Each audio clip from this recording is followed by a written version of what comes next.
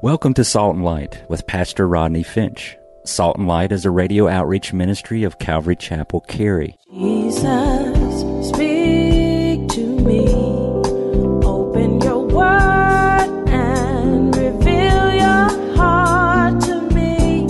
Salt and Light is a series of verse-by-verse studies through the Bible, focusing on its practical application to our everyday lives. Salt and Light is recorded live at Calvary Chapel, Cary in Apex, North Carolina. Stay tuned. At the end of the program, we will give you information on how to contact us, so be sure to have a pen and paper ready. Today, Pastor Rodney will be teaching from the book of Exodus, chapters 35 through 40. So grab your Bibles and follow along. Now with today's teaching, here's Pastor Rodney. God does not ever ask people to give more than they have. Isn't this shocking? I'm telling you things that happen in the church.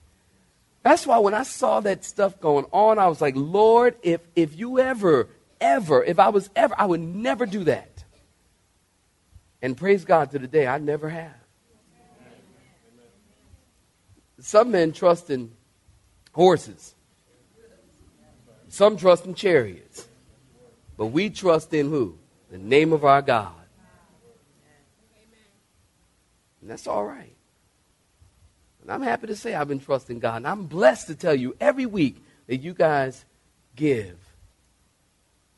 And the bills are paid and everything is getting taken care of. I am so blown away and blessed and honored because there's no manipulation.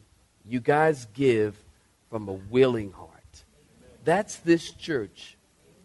People just giving because they want to see the work of God furthered. Well, if I'm going to meet my deadline, I better keep going. Look at verse 30. Matter of fact, verse 30 through 35, I'm just going to tell you, there's this guy by the name of Bezalel. You remember him? Bezalel's a gifted, spirit-filled, anointed carpenter. We talked about him in chapter 31. His name means in the shadow of God. Bezalel is the son of Uri, the son of Hur, of the tribe of Judah. And God called Bezalel. I want you to just keep perusing in your Bible. Remember, God called Bezalel, and he also called a guy by the name of Aholiab. Aholiab, his name means father of the tent. And he had a gift of teaching others to do the work of the ministry. So the tabernacle was to be so precise that when you looked at the embroidery, you wouldn't see a stitch missing. When you looked at the menorah, it was perfectly carved. How? Why? Because God gave the guys who were designing and building a supernatural gift to do it. We'll look at chapter 36 as we move forward. In this chapter, we're going to see the framework and the hangings in the tabernacle. And again, we have talked about this, chapter 36 in verse 1. And Bezalel and Aholiab and every gifted artisan in whom the Lord has put wisdom and understanding to know how to do all the manner of work for the sanctuary shall do according to all the Lord has commanded. And then Moses had called Bezalel and Aholiab and every gifted artisan in whose heart the Lord had put wisdom, everyone whose heart was stirred to come and do the work. And they received from Moses all the offerings which the children of Israel had brought for the work of the service of making the sanctuary. And so they continued bringing to him free will offerings every morning. Then all the craftsmen who were doing all the work of the sanctuary came, each from the work he was doing. And they spoke to Moses and said, the people bring much more than enough for the service of the work, which the Lord commanded us to do. So Moses gave a commandment in verse 6. Watch this, don't miss it. Moses gave a commandment, and they caused it to be proclaimed throughout the camp, saying, let neither man nor woman do any more work for the offering of the sanctuary. And the people were what? I don't even know if I can read that. And the people were, would y'all read it for me? I can't even get it out of my mouth.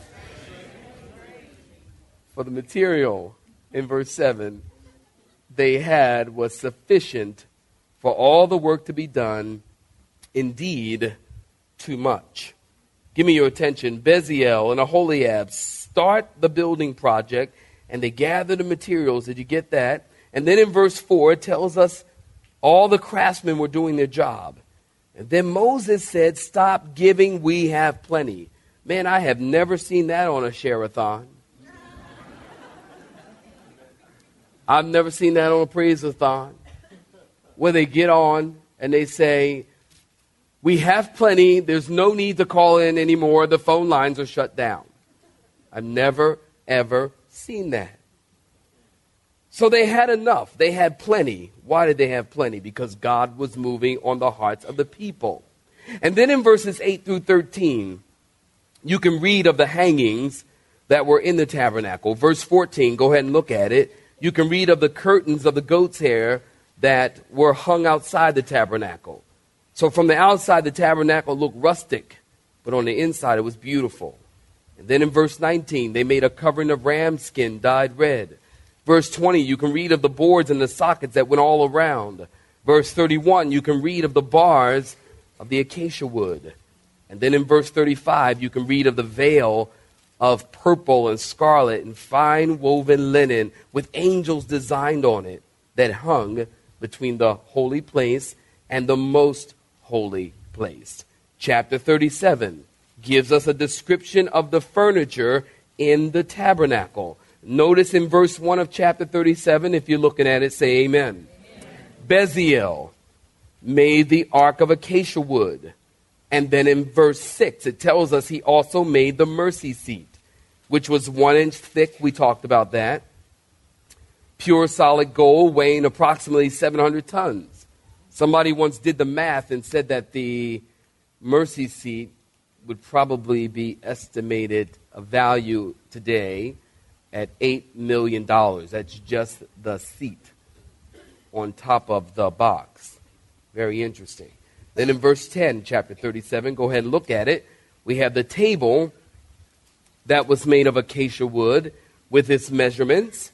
And then in verse 17, the lampstand of hammered work and the details of it.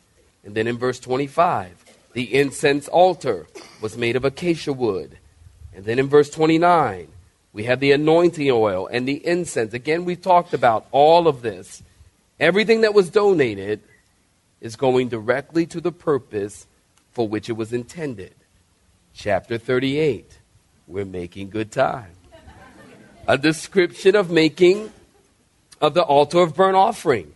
Go ahead and look at chapter 38 in verse 1. If you're looking at it, say amen. Amen. And he made the altar of burnt offering. Go ahead and fast forward to verse 8.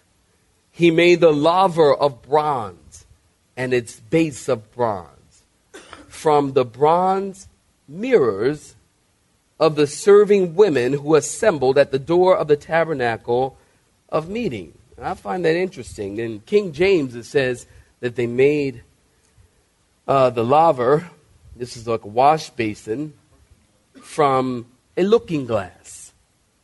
Here we have in the New King Jimmy, tells us from the mirrors. Very interesting. Now, mirrors, give me your attention. Mirrors in Egypt were very popular because the Egyptian women, they wore a lot of makeup. And they used a mirror to put their makeup on. That's practical. You wouldn't want your son to say, hey, mommy, you're kind of going offline here. So they used a mirror. It's interesting that the cultural norm in Egypt of women using a mirror to put on makeup, the children of Israel leave Egypt and they take that cultural norm with them. And they find themselves doing the same thing after they left Egypt that the Egyptian women did, or what they did when they were in Egypt.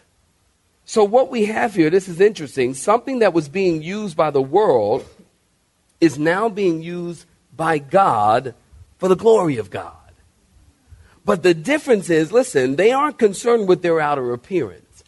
These women are now concerned with the house of God and how it looks. So the women, here's my point. These women, these mirrors were really important to them. It's not just like us today. You break your mirror or you lose your mirror or whatever. You go over to Walmart and get another one. But they didn't do that in those days. These were beaten brass and polished to the highest appearance. which they use for mirrors. So these women are giving away something very precious to them. That's my point. And they're giving it away to be used for the ministry. So now these women are not so concerned with their appearance and how they look. Now they are more concerned with the ministry and how the house of God looks. Really interesting. Well, in verse 9 in your Bibles, he made the court of the tabernacle, which is 150 feet long, 75 feet wide, that the tabernacle is contained in. So that's kind of the courtyard measurements. Then fast forward to verse 18. We have the hanging for the gate. And then in verse 21 through 31, we have the materials used in the tabernacle. Notice in verse 24, I want to bring your attention there. All the gold that was used in all the work of the holy place was 29 talents, 730 shekels. Get this. Some people estimate a talent is equal to about 70 pounds or 32 kilos. This means that there was something like 2,030 pounds or 920 kilos of gold used in the tabernacle. That's a lot of gold. Chapter 39. We have Aaron's special clothing. Go ahead and look at verse 1. If you're looking at it, say amen. Of the blue, purple, scarlet thread, they made garments of ministry for ministering in the holy place. And they made the holy garments for Aaron, as the Lord had commanded Moses. Please underline that in your Bible because you'll see it over and over and over. In other words, listen, Moses did what the Lord commanded down. Here's the idea. Moses did what the Lord commanded down to the last stitch, the last socket, the last hanging ring. Moses did what the Lord commanded. Verse 5 and 6 of chapter 39, they made the ephod, and they set stones in it with the names of the 12 tribes of Israel engraved on each stone. And then in verse 8, you're still with me? They made the breastplate. You're still with me? Look at verse 8. They made the breastplate. Verse 22, fast forward. They made the robe. Verse 27, they made the tunic, artistically woven of fine linen for Aaron. Verse 30, they made the gold plate for the turban, and it read, what? Holiness to the Lord. Remember? Verse 32, would you look at it? Thus all the work of the tabernacle of the tent of meeting was finished. And the children of Israel did according to all that the Lord had commanded Moses, so they did. The work is all finished. And then in verse 33, they brought the tabernacle, get this, saints, they brought the tabernacle to Moses, the tent and all of its furnishing, its clasp, its boards, its bars, its pillars, and its sockets. They brought it to Moses all taken apart. It wasn't set up yet. We haven't gotten there yet. Can you imagine? This is quite an effort. They brought everything to Moses, and Moses inspected every piece. I like that. That tells me Moses is a real leader. You know, a real leader will say, hey, let's take a look at that. We need this done, we need this done, we need this done, and we need this done. And then later, you come back and you make sure it's done. That tells you something about his leadership. It also tells you something about his obedience. Because he realized that God had given him the task of the instructions of getting the tabernacle completed. And because God gave him that task, he wanted to be sure that it was done properly, correctly, accurately, specifically, as God had commanded. And that's so important. I love that about Moses. I could talk about it all day. Well, chapter 40. Thank you, Jesus. I told you I can do all things through Christ. Chapter 40. This is the good chapter. They're all good. But this was real good. They now set up the tabernacle. Chapter 40, look at verse 1. We'll read right to verse 13. Come back and have some comments.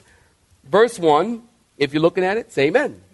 Then the Lord spoke to Moses, saying, on the first day of the first month, you shall set up the tabernacle of the tent of meeting. And you shall put it in it the ark of testimony, and partition off the ark with the veil. Y'all getting this? You shall bring in the table and arrange the things that are to be set in order on it. And you shall bring in the lampstand and light its lamps. You shall also set the altar of gold for the incense before the ark of the testimony, and put up the screen for the door of the tabernacle. And then you shall set the altar of the burnt offering before the door of the tabernacle of the tent of meeting. And you shall set the laver between the tabernacle of meeting and the altar, and that's like a wash basin. I told you to put water in it. And you shall set up the court all around and hang up the screen at the court gate. And you shall take the anointing oil and anoint the tabernacle and all that is in it. And you shall hallow it and all of its utensils. And it shall be holy, separate, sanctified, set apart. And you shall anoint the altar of the burnt offering and all of its utensils, and consecrate the altar. The altar shall be most holy. And you shall anoint the laver and its base, and consecrate it. And then you shall bring Aaron and his sons to the door of the tabernacle of meeting, and you shall wash them with the water. And you shall put the holy garments on Aaron, and anoint him, and consecrate him, that he may minister to me as priest. Stop right there. Give me your attention. So they set up the tabernacle. They anoint the tabernacle. They bring the high priest. They get him washed. They get him cleansed. And they put the priestly garments on. They anoint him so he can begin to function as priest. And listen, this high priestly office function will continue from this point on until AD 70, when Titus Vespasian comes rolling in Jerusalem, destroys the temple. They take it apart bit by bit, scrape all the gold that had melted. They set it on fire. And no longer will this high priestly office be functioning. But from this point on, we see the beginning of something that's going to follow all the way from the Old Testament right into a bit of the New Testament, if you will. Verse 14 through 16 in your Bibles, they were to anoint Aaron and his sons. Notice in verse 17 through 21, and it came to pass in the first month of the second year, on the first day of the month, that the tabernacle was what, saints? Raised up. Now it's raised up, and it's glorious. It's amazing. So Moses raised up the tabernacle, fastened the sockets, set up its boards, put in its bars, and raised up its pillars. Notice in verse 17, you need to draw your attention here. First of all, go back to verse 2. It tells us it's the first day of the first month. And then notice this is the month of Nisan. For some of you who know your Hebrew calendar, this is the month of Nisan. This is the same month, get this, that they came out of Egypt 1 year ago. So then in verse 17, actually through verse 21, we won't read it. The tent is going up, it goes up. And then they set up the boards and the covering. And then you'll see the Ark of the Covenant is set up in the temple, the most holy place. The veil is hung. And from this date, get this, verse 21, the veil is hung. From this point on, until Jesus dies on the cross, this veil that separates the holy place from the most holy place, that veil's going to hang there from this moment on until Jesus dies on the cross, right? Because when Jesus dies on the cross, what happens? Don't be shy. The veil of the temple is torn. So from this moment till Jesus dies on that cross, this veil will hang in this place. Very interesting. Verses 22 and 23. The table of showbread is put in the holy place. Verse 24 and 25. The lampstand is put in the holy place, and it will never go out. Verse 26 and 27, the golden altar of incense is put in the holy place. Verse 28, the screen is hung at the entrance of the tabernacle. Verse 29, the brazen altar is put in its place. Verse 30 and 32, the laver or the wash basin is put between the altar and the tent. And then in verse 33, and he raised up the court all around the tabernacle and the altar and hung up the screen of the court gate. So Moses did what? Finish the work. You know, saints, listen. It is important to finish the work. You know, I think of Noah, who finished the ark. Nehemiah, who finished the wall. Paul, who finished the race. Jesus on the cross, who said it is finished. Christians are notorious for starting stuff and not finishing. I'm so excited about that Bible study. I can't believe it. You go 2 times, well, I can't make it this week. And you never go again. You start a ministry, you start it, you never finish it. We're called to finish our race with joy and with patience, looking unto Jesus, the author and the finisher of our faith. Moses finished the work. And because, watch this, Moses finished the work, then, verse 34, look at it. Then the cloud covered the tabernacle of meeting, and the glory of the Lord filled the tabernacle. And Moses was not able to enter the tabernacle of meeting because the cloud rested above it, and the glory of the Lord filled the tabernacle. Then, give me your attention, then, when the work was finished, the cloud covered, and the glory of the Lord filled the tabernacle. And isn't this interesting? Moses was called to the work, got everything in place for the work, but Moses couldn't be a partaker of the work. He couldn't stay in the tabernacle. 1 Kings chapter 8, go do your homework. You'll see something just like that in 1 Kings chapter 8. Everything is done just as God commanded with the resources that God provided. And I told you earlier, didn't I, that God's work done God's way brings God's blessings, provision, but also, let's add one to that, it also brings God's presence. God's work done God's way brings God's blessings, provision. It also brings God's presence. God, the glory of God, covered and inhabits the temple. God's doing everything. Nobody is building. Did you notice that? They're not building this. God is building this from start to finish. You know, you were with us. God has done it all. No man is doing this on their own. God is doing the building project. Well, look at verse 36.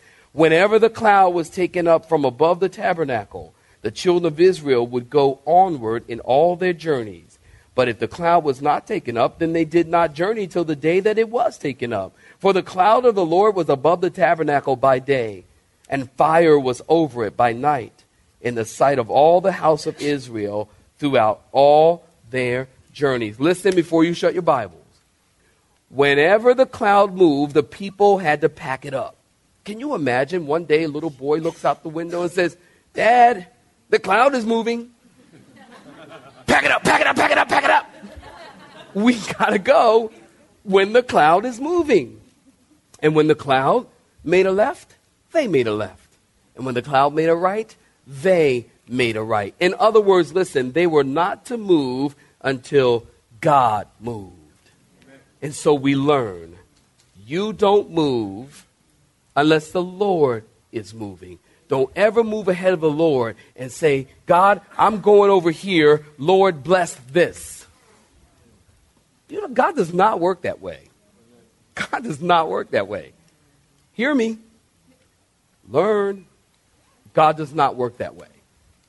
You don't go ahead of God and tell God to come bless it. Because remember we talked about God doesn't bless mess. Amen. And whenever you get ahead of God, that's messy. There'll always be a mess. You just move with God. You just move with God. Lord, I want to move with you. You have been listening to Salt and Light, a radio outreach ministry of Pastor Rodney Finch and Calvary Chapel, Cary, located in Apex, North Carolina. Join Pastor Rodney Monday through Friday at this same time. For information regarding service times, you can contact us at 1-800-293-0923. That's 1-800-293-0923. You may listen to today's broadcast in its entirety by visiting the media library on our website at cccary.org.